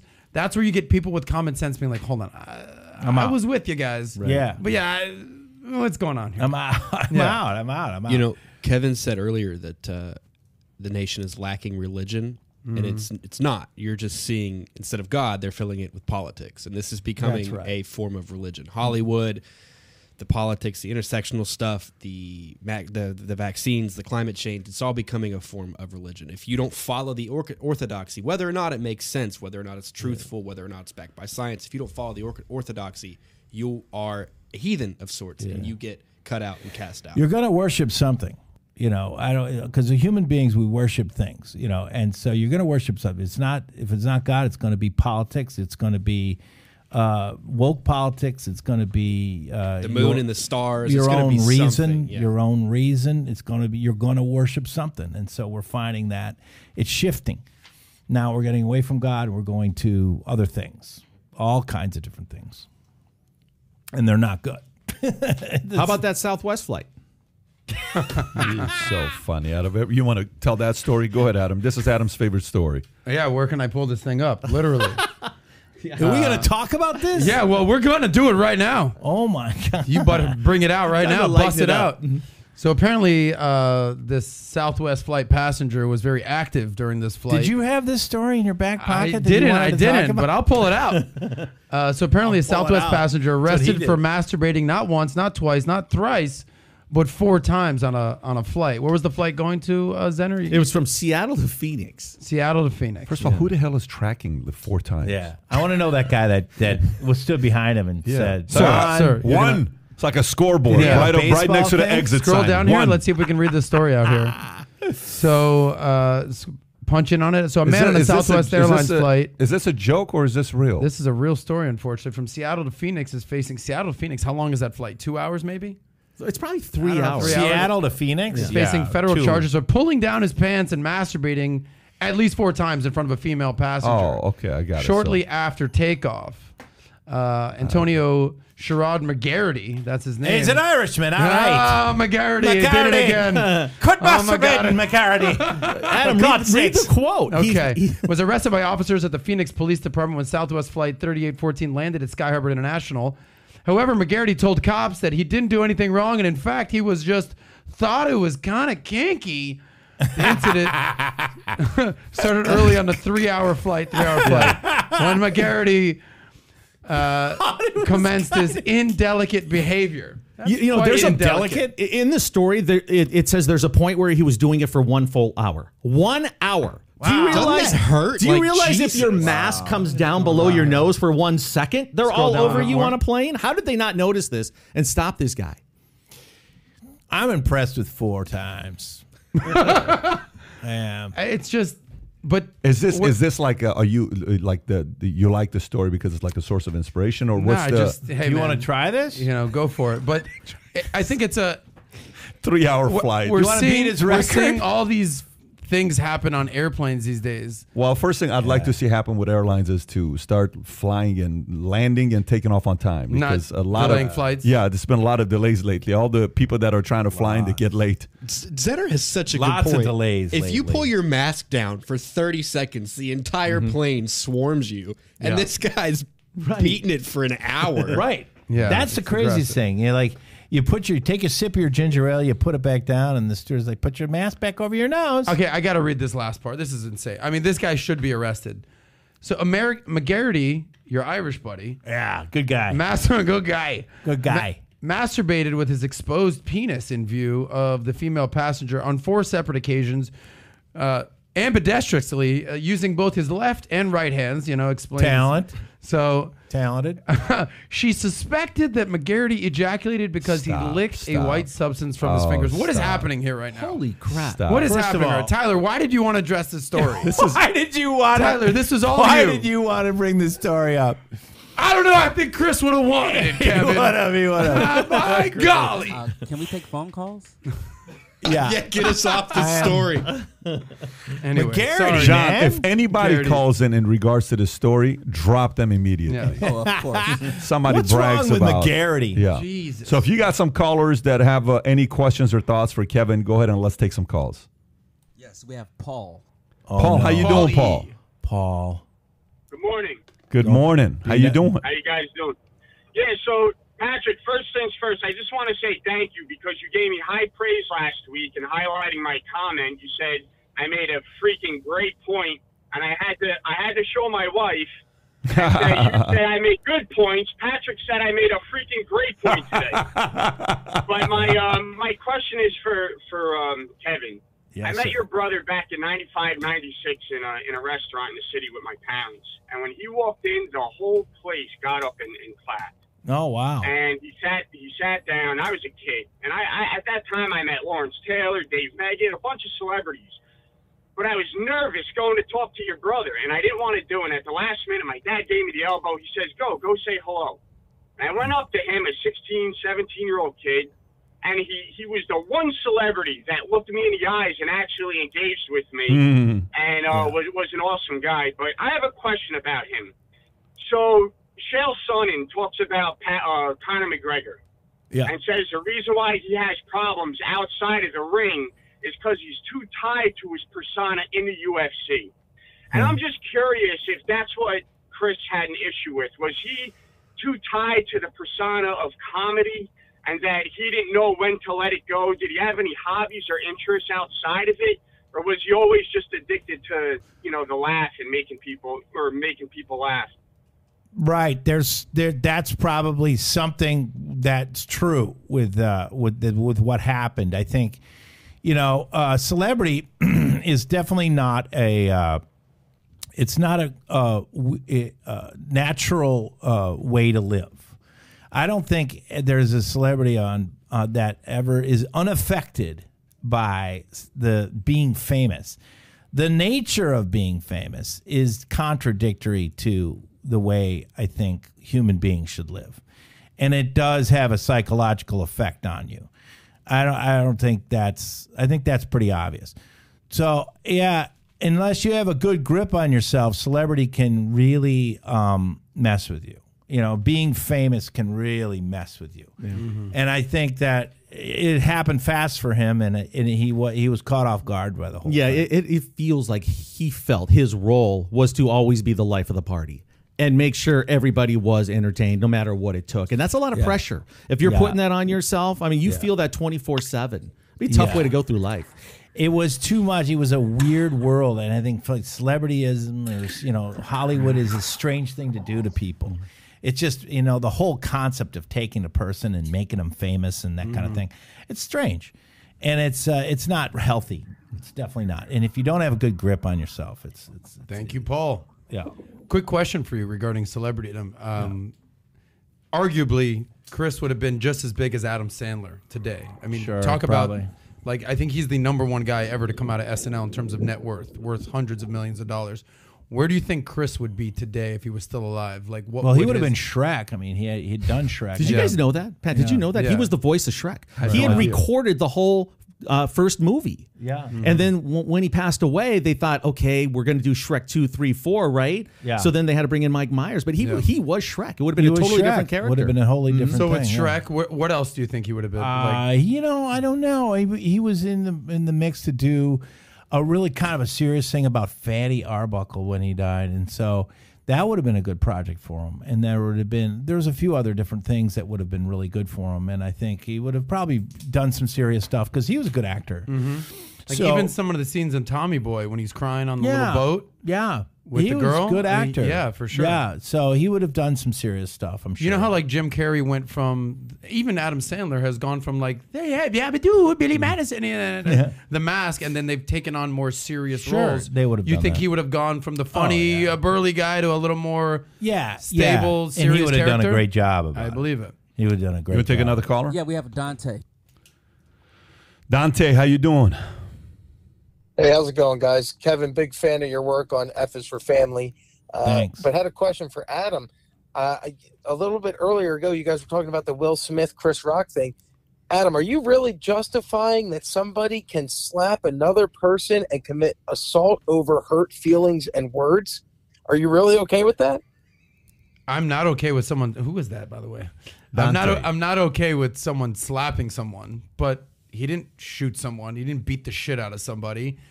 My whole point is, does he deserve to be canceled because a grown man slapped another man? I don't think he should be canceled. Should he be reprimanded, and is the fallout justified? Sure.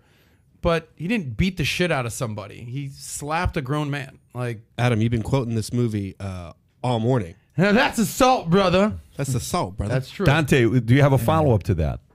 Well, yeah. I mean, if I disagree with something that Adam says on the podcast and I walked into the studio and slapped him in the face, would he be okay with taking a slap? His voice for something sounds very he said? familiar. I think Adam's feelings would get hurt and he'd be upset by that. That's assault, brother. Is it or no? Is this a joke or is little bit. Dante is real? Dante is. Are you one of Adam's friends or you've never met Adam before? I've never met Adam before. Okay, where are but you I from, just find Dante? It odd that he's defending assault over He words. makes a good point. considering Dante some actually makes a previous good point. stances he's taken. So should that's not the same Will thing he Smith said in the past. get arrested? What do we say? Like, what should have happened to Will Smith? So I guess the question would be, Dante, let me see if you're saying this. Are you saying like, so maybe you give us your idea. What should be the repercussions for somebody like Will to walk up to Chris Rock on national television? At this point, a few billion people have seen it worldwide. Mm-hmm. What should be the repercussions for that? Assault charges. That's what should happen. He should have been taken away in handcuffs for putting his hands on another person over hurt feelings and words. Well, what's worse? A grown man slapping another grown man. What happened with Will Smith and Chris Rock? Or the other example I gave you of Jim Carrey full on making out with an uninvited woman. What's worse? What does it matter which is worse? Both are wrong and shouldn't have happened. No, but the point is, he didn't get Silverstone reprimanded at the time. He was applauded. than she should have been able to. You know what? When I see Dante, I'm just going to slap him straight in the face. Straight up. Show me Dante. Watch Dante fly out. Wait outside of the Valuetainment building and record it. Put it on his social media. Goes viral. You're getting slapped in the face by Dante. Look, a lot worse has happened to me. You seem like you're a little bit agitated and frustrated. You know, maybe there's a couple stories we talked about today that could be a source of inspiration for you. But have a wonderful day. Thank you, Dante. Yeah, have a good one, Dante. Do we have another one? We got 8 more minutes. Do we have another caller? Johnny. Yes, Aaron's on the line. Okay, let's hear Aaron. Hello, guys. How's it going? How you doing, Aaron? I just wanted to talk briefly about Friedrich Nietzsche, right? Because he talked about this 200 years ago. How did we lose you? A-A-R-O-N. Did you? Hello? Oh, yeah, go ahead. We got you. Hello? Aaron, go ahead. We can hear you. Question. Yeah, I think he's listening on the playback. We should just probably get rid of him. Okay, let's go to another one. Can you guys hear me? Yes. We got you. That's all we have. I like right. where he was going though, because Nietzsche says God is dead, we have killed him, and there will never be enough water to wash away the blood. Yeah. Is that the angle he was going with? That's he wanted to quote Nietzsche, and that kind of what Kevin touched on earlier with the lack of religion in the country, and one could say at a broader aspect throughout the world, the death of Christianity and the impact it's having on our culture. Yeah. Tyler, why don't you give us a prayer real quick? Guys, let's all join hands and give us a quick prayer. I'd like you to see how. But you know what religion is the number one. You know, when they ask people to check off what religion they identify as, the number one religion in America is we have Aaron agnostic. back. Do you have Aaron atheist. back on? So Aaron, if you're back on, you ask us the question. We can hear you. Go ahead. Hello? Aaron, go ahead. Hey, can you guys hear me? Yes. Okay, I don't know what was happening, but... Okay. Can you guys...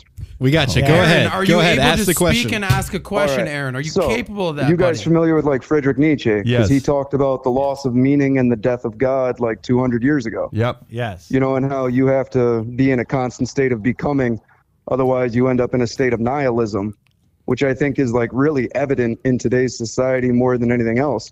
I'm 31 years old and I've had more of my friends, I've been to their funerals than I have their weddings, Yeah. and that is a huge crisis in the world today. Yes. So I do appreciate what you guys are doing and what you guys are talking about, Yeah. Isn't that And these- suicides have gone up? Are these funerals because of overdoses? Why? I mean, let's not just gloss over that. Yeah. You're saying you're 31. You've been to more funerals for your friends than weddings. What's the cause of these funerals, bro? Is he still there?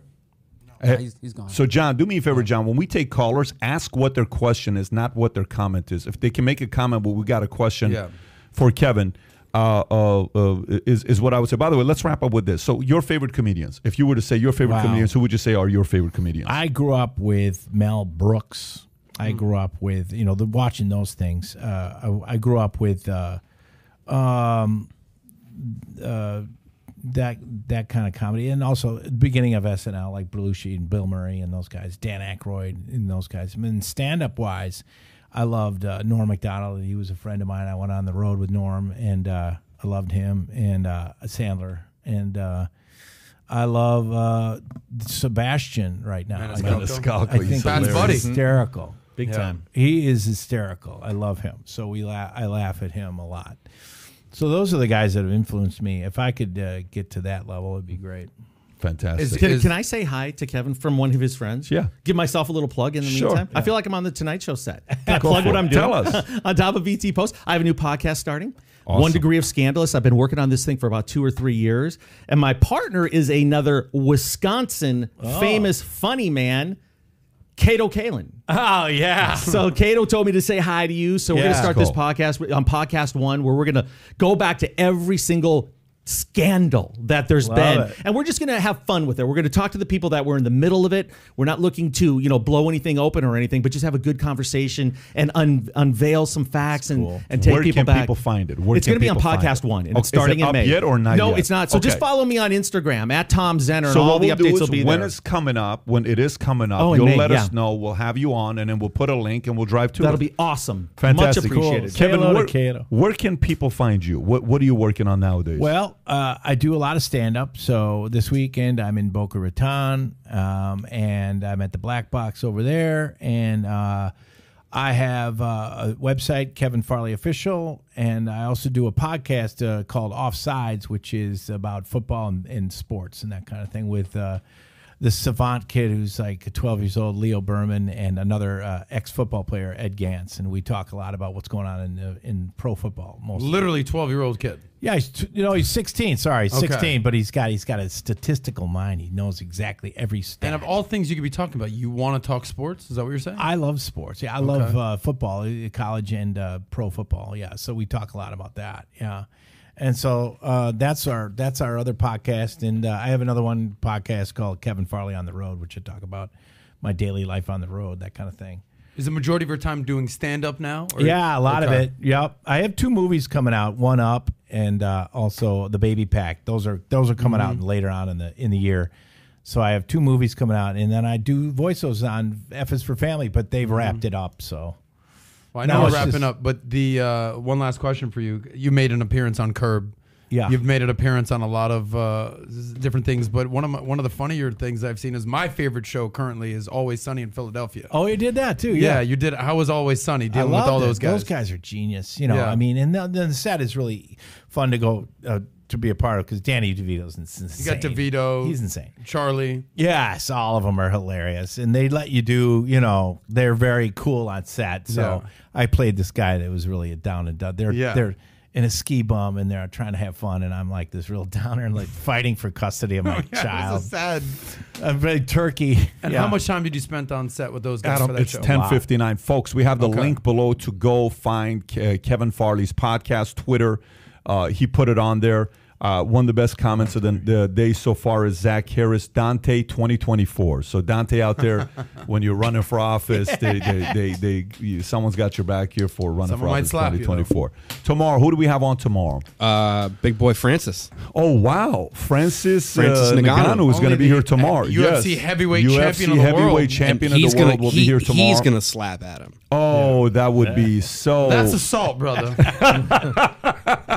So, anyways, we'll see you guys tomorrow with Francis. Kevin, appreciate you for Thanks, coming man. out. This That was was awesome. fantastic. Appreciate Man. it. Take care. Bye bye.